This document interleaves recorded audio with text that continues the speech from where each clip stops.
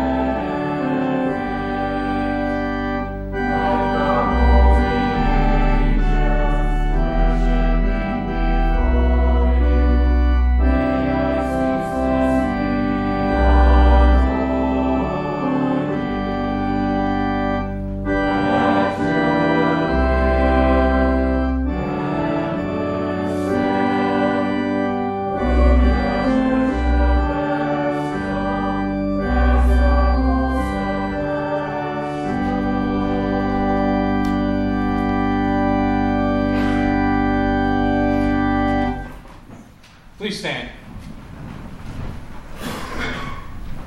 In the name of the Father, and of the Son, and of the Holy Spirit.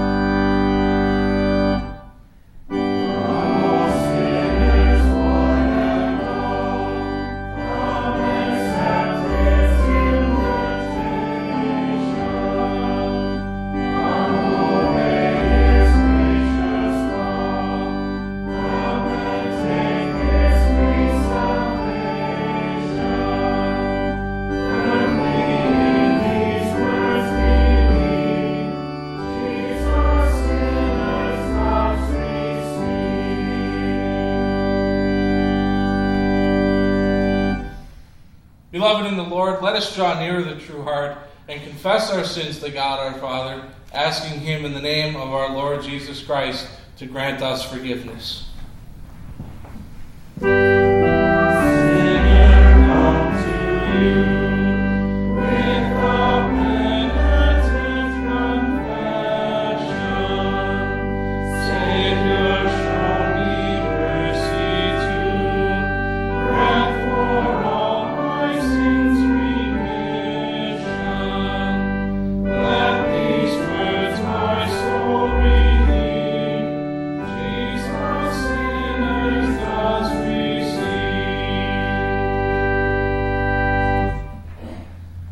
God, our Heavenly Father, has been merciful to us and has given His only Son to be the atoning sacrifice for our sins.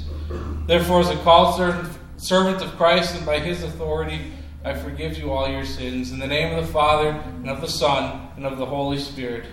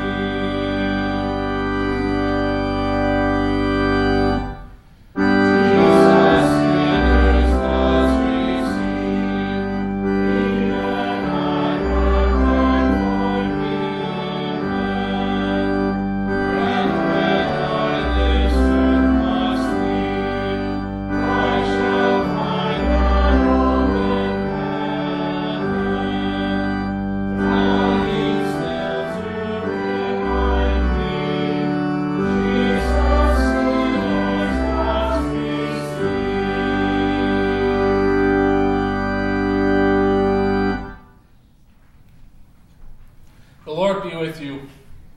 And also with you. Let us pray. O God, protector of all the faithful, you alone make strong, you alone make holy. Show us your mercy and forgive our sins day by day. Guide us through our earthly lives that we do not lose the things you have prepared for us in heaven. Through Jesus Christ our Lord, who lives and reigns with you and the Holy Spirit, one God, now and forever.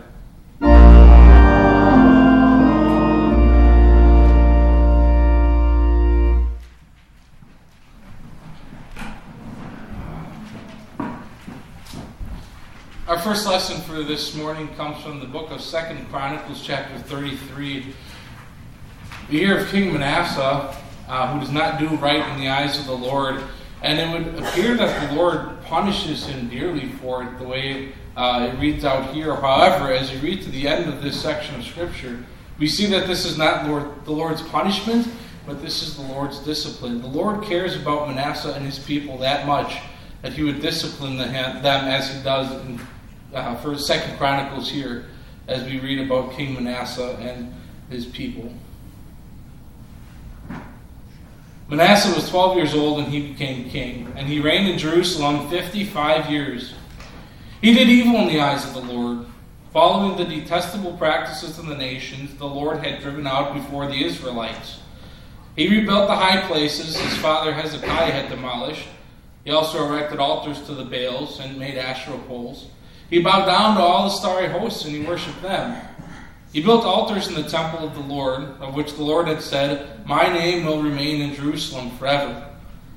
In both courts of the temple of the Lord, he built altars to all the starry hosts. He sacrificed his children in the fire in the valley of Ben Hinnom, practiced divination and witchcraft, sought omens, and consulted mediums and spiritists. He did much evil in the eyes of the Lord, arousing his anger. The Lord spoke to Manasseh and his people, but they paid no attention. So the Lord brought against them the army commanders of the king of Assyria, who took Manasseh prisoner, put a hook in his nose, bound him with bronze shackles, and took him to Babylon. In his distress he sought the favor of the Lord his God, and humbled himself greatly before the God of his ancestors. And when he prayed to him, the Lord was moved by his entreaty and listened to his plea. So he brought him back to Jerusalem and to his kingdom. Then Manasseh knew that the Lord is God. Afterward he rebuilt the outer wall of the city of David, west of the Gihon spring in the valley, as far as the entrance of the fish gate and encircling the hill of Ophel. He also made it much higher. He stationed military commanders in all the fortified cities in Judah. He got rid of the foreign gods and removed the image from the temple of the Lord, as well as all the altars he had built on the temple hill and in Jerusalem.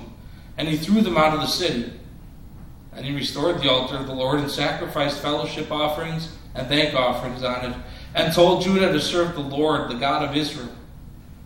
The people, however, continued to sacrifice at the high places, but only to the Lord their God. The other events of Manasseh's reign, including his prayer to his God and the words the seer spoke to him in the name of the Lord, the God of Israel, are written in the annals of the kings of Israel. This is the word of the Lord. We continue with our Psalm of the day, Psalm 32 on page 78 in front of your Bibles.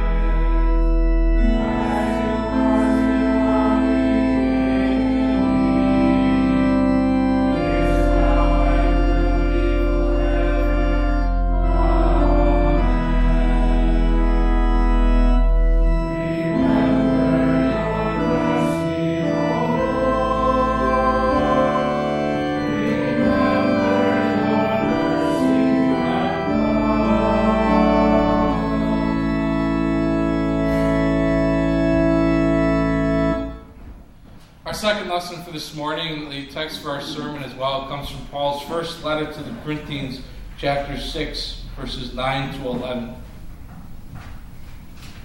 Or do you not know that wrongdoers will not inherit the kingdom of God? Do not be deceived. Neither the sexually immoral, nor idolaters, nor adulterers, nor men who have sex with men, nor thieves, nor the greedy, nor drunkards, nor slanderers, nor swindlers will inherit the kingdom of God. And that is what some of you were. But you were washed, you were sanctified, you were justified in the name of the Lord Jesus Christ and by the Spirit of our God. This is the word of the Lord. Alleluia. May your priests be clothed with righteousness. May your saints sing for joy. Alleluia.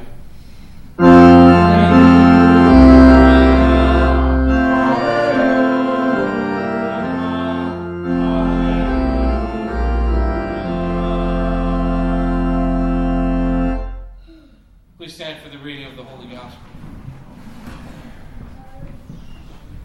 Our Gospel this morning comes from Luke chapter 7, where we see Jesus demonstrate to the Pharisees that there is no sin which he cannot and will not forgive when you come to him in true repentance.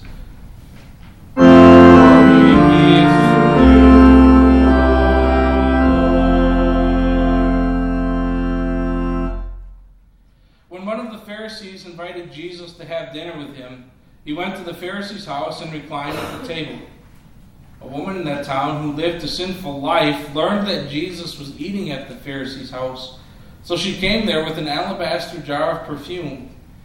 As she stood behind him at his feet weeping, she began to wet his feet with her tears. Then she wiped them with her hair, kissed them, and poured perfume on them. When the Pharisees who had invited him saw this, he said to himself, "If this man were a prophet, he would know who's touching him, and what kind of woman she is, that she is a sinner." Jesus answered him, "Simon, I have something to tell you." "Tell me, teacher," he said. 2 people owed money to a certain moneylender. One owed him 500 denarii and the other 50.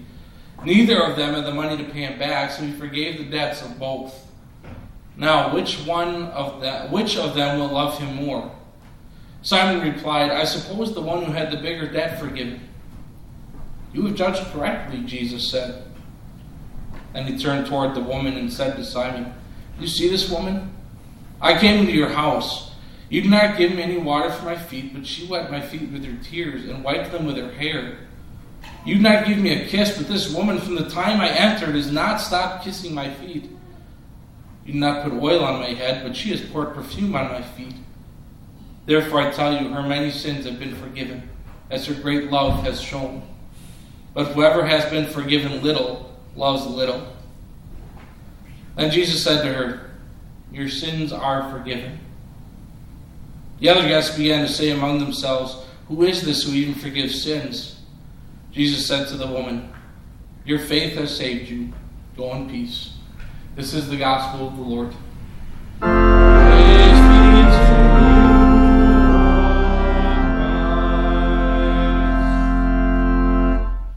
We join to confess our common faith in this graceful God of ours according to the words of the Nicene Creed printed on page 7 of your worship folders.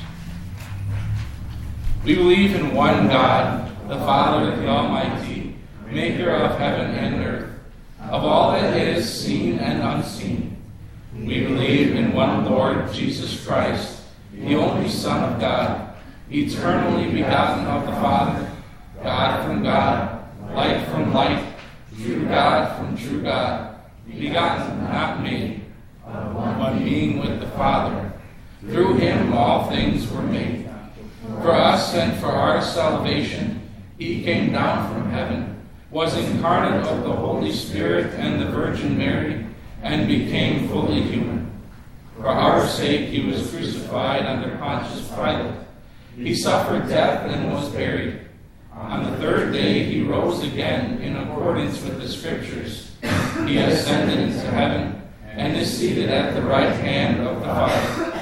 He will come again in glory to judge the living and the dead, and his kingdom will have no end.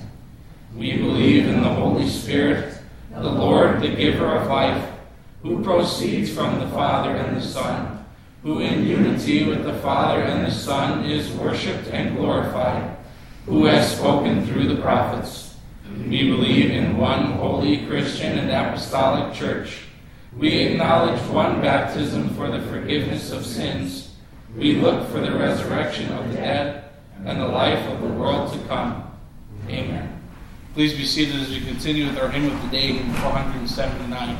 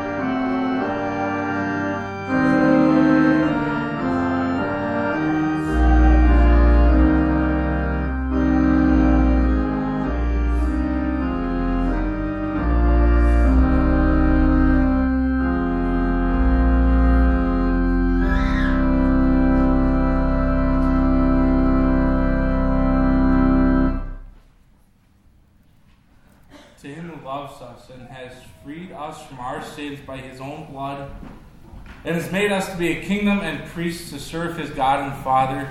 To him be power and glory forever and ever. Amen. I'll start with a question for you. Who are you? It's a simple question, but really, who are you? There are a lot of answers to that question. You could answer people in multiple different ways, depending on who's asking you and for what reason. Perhaps you tell people, well, I'm so-and-so's father, and I'm the grandfather or the grandmother of so-and-so Jr. Perhaps you might identify yourself with your profession instead.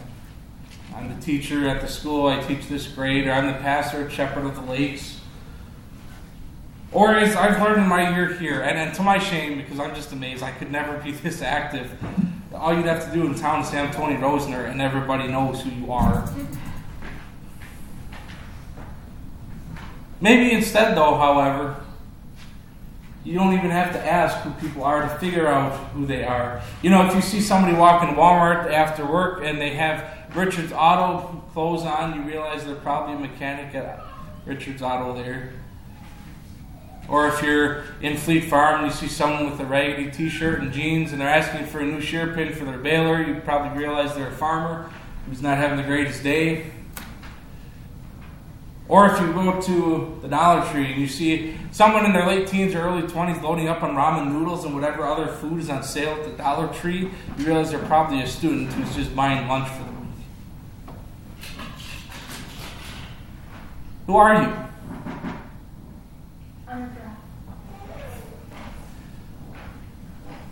Maybe the question that we really need to ask ourselves is, when God looks at you, who does he see? Who are you?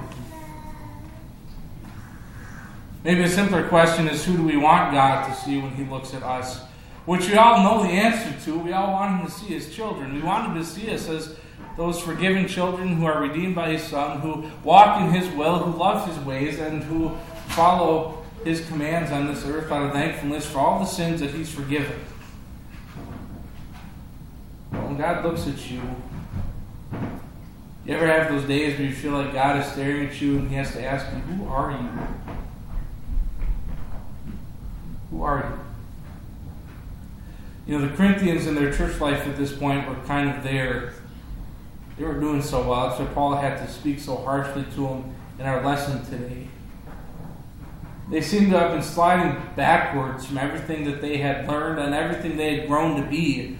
They seem to be fighting with each other. And where we are in 1 Corinthians, Paul's talking about lawsuits that they are just taking against each other constantly. And he says, why are you so concerned about being wronged and cheated? Before a text, he says, just be wronged and be cheated. Their attitudes as Christians, their love as Christians had started to fall again. And they were starting to slide back into ways that they had previously left after they had heard the gospel. Paul says that's not who you are anymore. He says you're going back into the ways that are no different than when you were idolaters and when you were sexual offenders and when you were cheaters and slanderers. He says your attitude is no different than it was. And I'm sure Paul wanted to look at them and say, if God looks at you, I'm sure he says, who are you? So that's the important question. Paul tells the Corinthians, don't be deceived. Don't be deceived. These kinds of people who have this attitude that you do, whose heart has the same problem, those people don't inherit the kingdom of God. When he says don't be deceived, what Paul means is, what he says in the Greek is don't get distracted. It has to do with wandering off the beaten path. When you're so focused and you're following your goal and all of a sudden something distracts you and pretty soon you're wandering and you're not really sure what you're doing at this point. And that's where the Corinthians were. It wandered from everything Paul taught them, but he tells them, don't be deceived. Don't get lost. Don't forget everything that you've learned from the gospel and who you are. But Paul tells you and me as well, don't be deceived. Because when we have God look at us, we don't want him to look at us and go, who are you? We don't want to wander far away from what we have learned in the scriptures and the gospel and revert back to everything that we used to be. Claiming to live one way, but really living another in our hearts. Loving other things in our hearts where our heart is just as corrupt as it was before. But it happens every single day. This is why Paul has recorded this. This is why the Holy Spirit has kept this scripture around for thousands and thousands of years, because we need to hear every day how we need to repent and how we need to come to the Lord and admit our faults and admit that we revert back daily, regularly, to our sinful ways and our sinful attitudes, because our sinful spiritual enemies try to drag us backward, and they win so often in our lives. But don't be deceived. Don't start wandering. Don't think that you're doing just fine when really you're off in left field and have no idea what you're doing. You can tell yourself anything you want to about the sins that you revert back to. You can tell yourselves anything about how it's okay because of this reason, or how it's justified because this happened, but it doesn't matter. We can come up with every excuse in the book to try to make a good reason as to why we do what we do, but the point of the matter is that it's still wrong. I'm sure the Corinthians had every reason to do the things they were doing by cheating and wronging people with lawsuits, but they were still sinning. Because no matter how you seem to justify your actions, the problem is the Lord doesn't look at just your actions. The Lord looks a lot deeper than that. He looks farther. You can fool other people, but you can't fool the Lord. He made it pretty clear when Samuel was picking David to be king. He made it pretty clear that he doesn't just look at people's appearances and their actions. He looks at their hearts. He said the Lord does not look at the things people look at. People look at the outward appearance, but the Lord looks at the heart. God knows the truth. Job said it too. He said you can't just deceive God like a mere mortal. Paul said in Galatians that we can't fool ourselves into thinking that God doesn't really know what's going on in our lives. So if God were looking at you revert back to who you no longer are, would he have to look at you and say, who are you? As your heart begins to bubble over with all these actions and all these attitudes that used to be you, as these things just corrode away at who you really are now, don't be deceived. Because the people who don't do those things don't inherit the kingdom of God. Those are the wicked. Those are the unchurched who are not part of the Holy Christian Church. Those are the actions of those people, but that's not who you are. This is who some of you were, Paul said, but who are you now? You see, they definitely weren't who they appeared to be. They appeared to be realigning themselves with the sinful nature that rules the world. But Paul reminds them that that's not who they are any longer. This is who they used to be. But Paul's calling them to repentance and showing them who they really are. Paul's calling them to crawl to the feet of Jesus, just like the woman in our gospel, that woman who led a sinful life, as Luke records it, as she crawls to Jesus' feet with tears, knowing who she was and knowing who Jesus was and what he had come to do for her and every other sinner out there. Paul calls the Corinthians out. Paul calls us out on all of our garbage and all the things that we keep doing over and over so that we might be just like that woman. Crawl to Jesus with tears so that we might receive forgiveness. Because no matter what you used to be, and every one of us, we used to be those things, the sexually immoral, the greedy, the slanderers, the idolaters, adulterers, and even if those were just what we were in our hearts so other people couldn't see them, God knew. And so we crawled to Jesus with that repentant heart, with tears of sorrow, and Jesus looks at you and he says, your sins are forgiven. Pretty soon our tears of sorrow are turned to tears of joy. And we continue to just weep at Jesus' feet. Your sins are forgiven you. When you come to Jesus in sorrow, with repentance and contrition, seeing the need to be changed by him, Jesus looks at you. And by his Spirit, he washes you, he sanctifies you, and he justifies you. I wish you could see it in the English, but when Paul really wrote, he was very strong about it. Before each of those, sanctified and washed, sanctified, and justified, his very strong but in there. He says, this is what you once were, but you have been sanctified, but you have been washed, but you have been sanctified. He's so strongly showing them in his writing who they were and how it's so different from night and day what Jesus has done for them and his death and his life and what they receive through faith now. But this is who you are now, Paul says. Paul makes it very clear who you are. Who are you? Well, you are sanctified. You have been set apart. You have been made holy by the righteousness that Christ had lived and given for you. You've been washed. Washed in the waters of baptism. Washed with Christ's blood. And you've been justified. You've been declared not guilty by the almighty judge of all in his courtroom.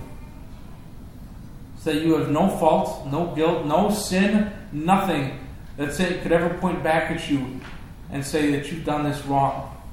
That's who you are. That's who God wants you to be. That is who God has made you to be. You know, no one likes to be called out. No one likes to be rebuked. Nobody likes to get in trouble. But Paul does it here because he wants them to have that gospel truth in their hearts. He wants them to receive the forgiveness Christ has won for them and not lose it. He wants you and me to do the same thing so we don't slide back. And I'll tell you what, the Lord will do anything to bring you back to him. Look what he did to Manasseh. The Assyrians were not very nice people. They would carry people with hooks on their nose and drag them away to Babylon. But the Lord did that so that Manasseh might see his ways and return to him. So he might crawl back, humble himself, and recognize the Lord for who he is as a faithful and forgiving God who deserves to be followed with all of our heart, soul, and mind. Who are you? Brothers and sisters, you are redeemed children of God. You have been washed, you have been sanctified, and you have been justified in the name of Jesus Christ our Lord by the Spirit of our God. Who are you? Well, you're righteous. You are a people who have been given a new heart, just as God promised back in the Old Testament. God had said in Jeremiah, I will give them, that's his people, a heart to know me, that I am the Lord. They will be my people, and I will be their God, for they will return to me with all their heart. You are a people who know God. You are a people who know his love and forgiveness. You're a people who know his will. You are a new people in Jesus Christ. These things that Paul mentions are who you were, but not anymore. You are a people whose attitude was everything that hated God, but now you crawl to Jesus' feet with tears of repentance and sorrow. And he looks at you and he says, you are forgiven. And the great news about that is Jesus' cross never goes null and void. It never grows old or expires. Every single day, Martin Luther reminded us, we need to drown the old Adam because he just keeps coming back up. And every single day, we need to crawl to Jesus and ask for his forgiveness. And every single day, he looks at you and he says, you are forgiven. And then he stands you up and he says, you're new now. So go. Live in joy and go live in peace. Who are you? God knows who you are. God has made you who you are. And so taking advantage of that daily repentance and that daily forgiveness, continue to return to the Lord with all your heart, thanking him for everything he's ever given to you. So that at the end of the age, he might not come back and leave you outside the door to heaven, telling you, I don't know you or where you came from, but instead, so that we might come to him, and he might instead look at you and say, take your inheritance, the kingdom prepared for you since before the creation of the world. Because that is who you are. That is who God has made you to be. Thank God for his grace and faithfulness. And thank God for this new creation that he has made us to be, because we could never have done it on our own. And never shall we find joy outside of that fact. Your sins are forgiven. Go in peace. Amen. Please stand. And may the peace of God, which transcends all understanding, keep our hearts and our minds safe in Christ Jesus. Amen. We join together in our sermon response, the Create in Me, printed for you on page 8 of your worship folders.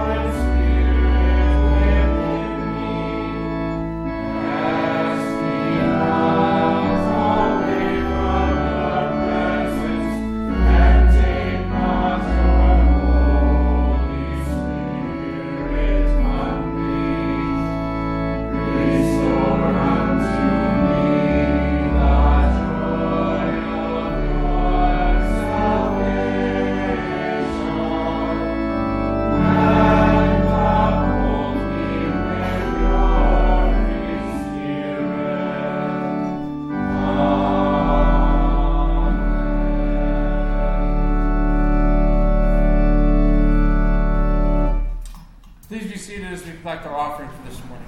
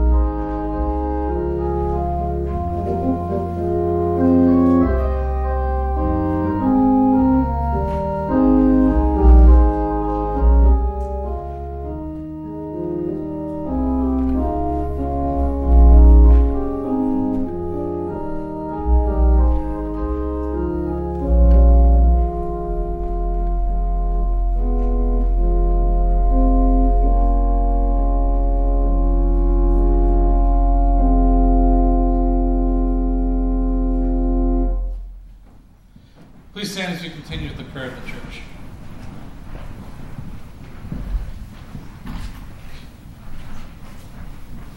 O Lord God, Heavenly Father, we praise and glorify you for the unsurpassed gift of your Son, Jesus Christ. We confess that we are unworthy sinners who have transgressed your will and word. We repent of our evil and pray for the faith that trusts utterly and completely in the righteousness of Christ Jesus for our forgiveness. Open our hearts to the mighty power of your word. Teach us to depend on your holy sacrament for spiritual strength. Grant that our minds may be renewed in righteousness, that our consciences may be stirred to choose the good, and that every thought, word, and deed may be brought into captivity to Christ. Give to your church ministers and teachers who have the faithfulness and courage of true prophets, that your people may be built up in faith, abound in good works, rejoice in your love, and finally enter your heavenly kingdom. We pray for our beloved country. Give us citizens who perceive that the standard of all that is right is not personal advancement or private favor, not public opinion or party platform, but your holy will. Lavish your grace on all families, that each home may, by its Christian loving character, be for our children a foretaste of the joy and blessedness of our heavenly home. For all who are in any sickness, pain, anguish, or suffering, for all who are in any danger of body or soul, we pray. Teach them to turn to you and wait on you for mercy. Grant them hope and a joyous deliverance from all their trials, and let them walk in your light all their days. Lord, we especially come to you this morning on behalf of the family of Janelle Eckelberg, whose brother has recently passed away last week. We ask that as the Lord of life and death, you continue to comfort their family with your promises in the Scripture. Continue to give them your presence and continue to lift them up that they might trust in you and that their faith may not be shattered at this moment in their lives. We also come to you this morning, Lord, on behalf of Terry and Deb Barnes, who are celebrating their 41st anniversary. As you continue to bless them in their marriage, we ask that you give them many more years to be able to reflect your love for each other, that they might be able to enjoy their lives in your grace, and be able to thank you with all that they say and do. Lord, we come to you now with our private petitions.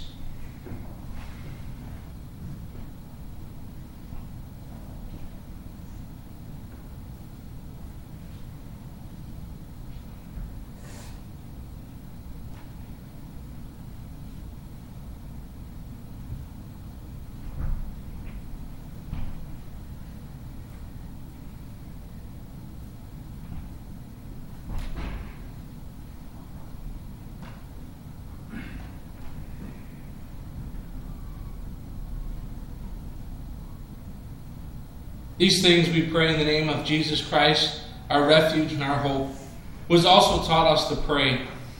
Our Father, who art in heaven, hallowed be thy name. Thy kingdom come, thy will be done on earth as in heaven. Give us this day our daily bread, and forgive us our trespasses, as we forgive those who trespass against us. And lead us not into temptation, but deliver us from evil. For thine is the kingdom, and the power, and the glory, forever and ever. Amen.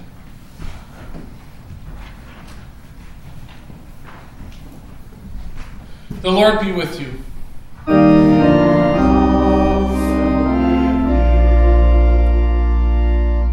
Lift up your hearts.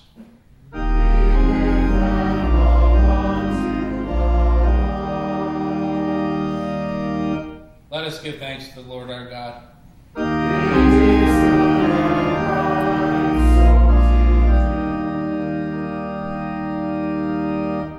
It is truly good and right that we should at all times and in all places give you thanks, O Lord, Holy Father, Almighty and everlasting God, through Jesus Christ our Lord, who promised that wherever 2 or 3 come together in his name, there he is with them to shepherd his flock till he comes again in glory.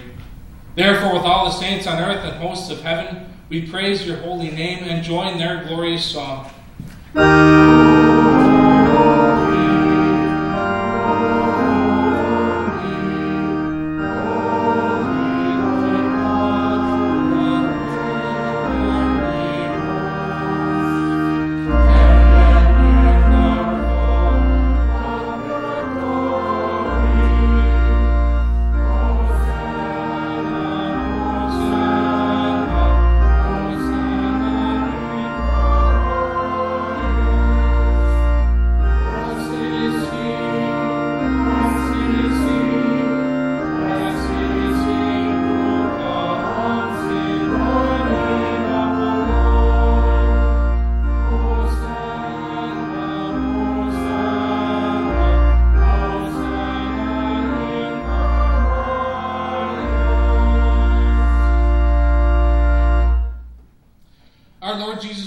On the night he was betrayed, took bread, and when he had given thanks, he broke it and gave it to his disciples, saying, "Take and eat. This is my body, which is given for you. Do this in remembrance of me." And then he took the cup, and gave thanks, and gave it to them, saying, "Drink from it, all of you. This is my blood of the new covenant, which is poured out for you for the forgiveness of sins. Do this whenever you drink it, in remembrance of me." The peace of the Lord be with you always.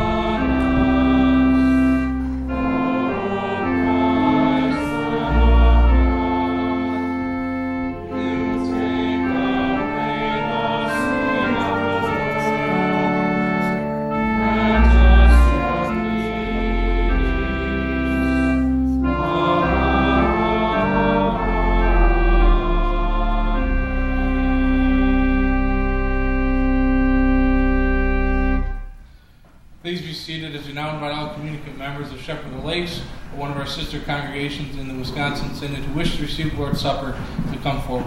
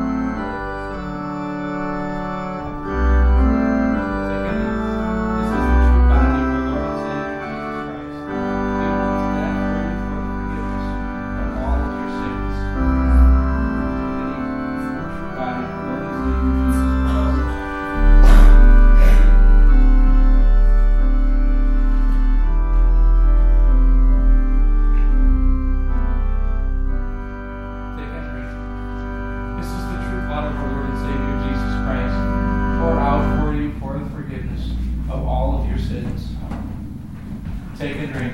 The true blood of our Lord and our Savior, Jesus Christ. The true body and blood of our Lord and Savior, Jesus Christ, to strengthen and preserve you in the one true faith unto life everlasting. Be of good cheer and know that your sins are forgiven you, and that you may depart in peace. Amen.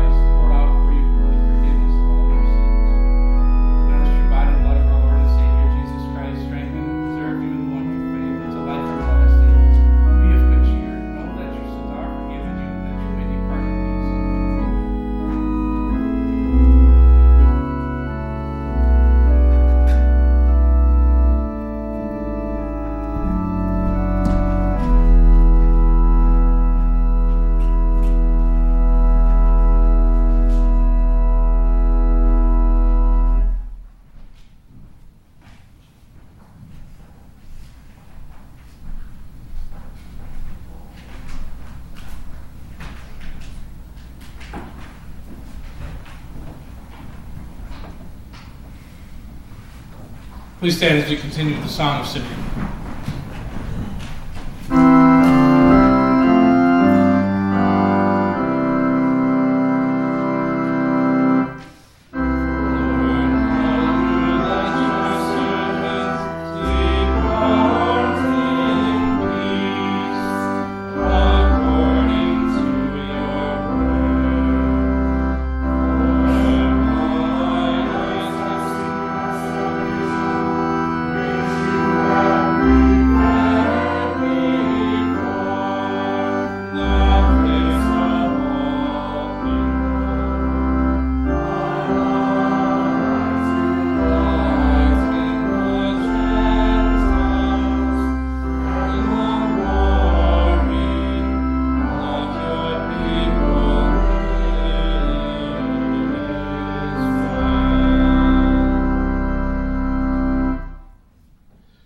Oh, give thanks to the Lord, for he is good.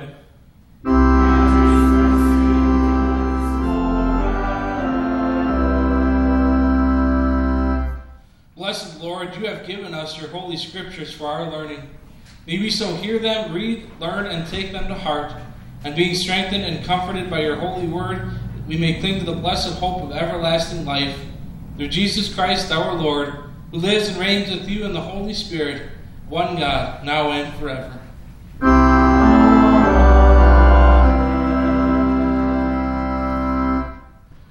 Lord bless you and keep you. The Lord make his face shine on you and be gracious to you. Lord look on you with favor and give you peace.